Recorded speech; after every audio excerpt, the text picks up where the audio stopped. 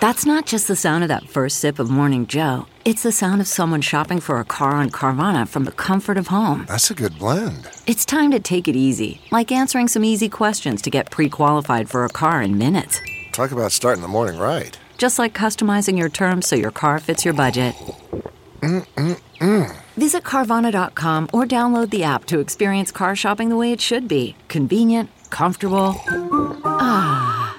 Good morning, I'm Ty Hawkins at Fox 2 with your St. Louis news, driven by Bommarito Automotive Group. The African American Aldermanic Caucus is set to speak at City Hall today to lay out a plan to combat gun violence in the city of St. Louis. The chair of the group, 27th Ward Alderwoman Pam Boyd, calling gun violence a public health crisis in the city. Numbers from the St. Louis Police Department show 184 murders so far this year in the city. Changes to construction on the JB Bridge happening this weekend. Crews will shift 2 lanes of eastbound I-255 from the westbound bridge back to the eastbound bridge. The work begins tomorrow morning at 8. The current 2 lanes and the ramp from Koch Road to eastbound 255 should be open to traffic by 2 tomorrow afternoon. Saturday will mark 1 year since 6 people were killed after an Amazon warehouse collapsed during a tornado. Reconstruction at the site continues in Illinois, but without a safe room or storm shelter. Illinois State Representative Katie Stewart says she's working on a task force that should strengthen building safety requirements. From the Fox 2 Weather Department, temperatures start out mild this morning as rain moves out of the area.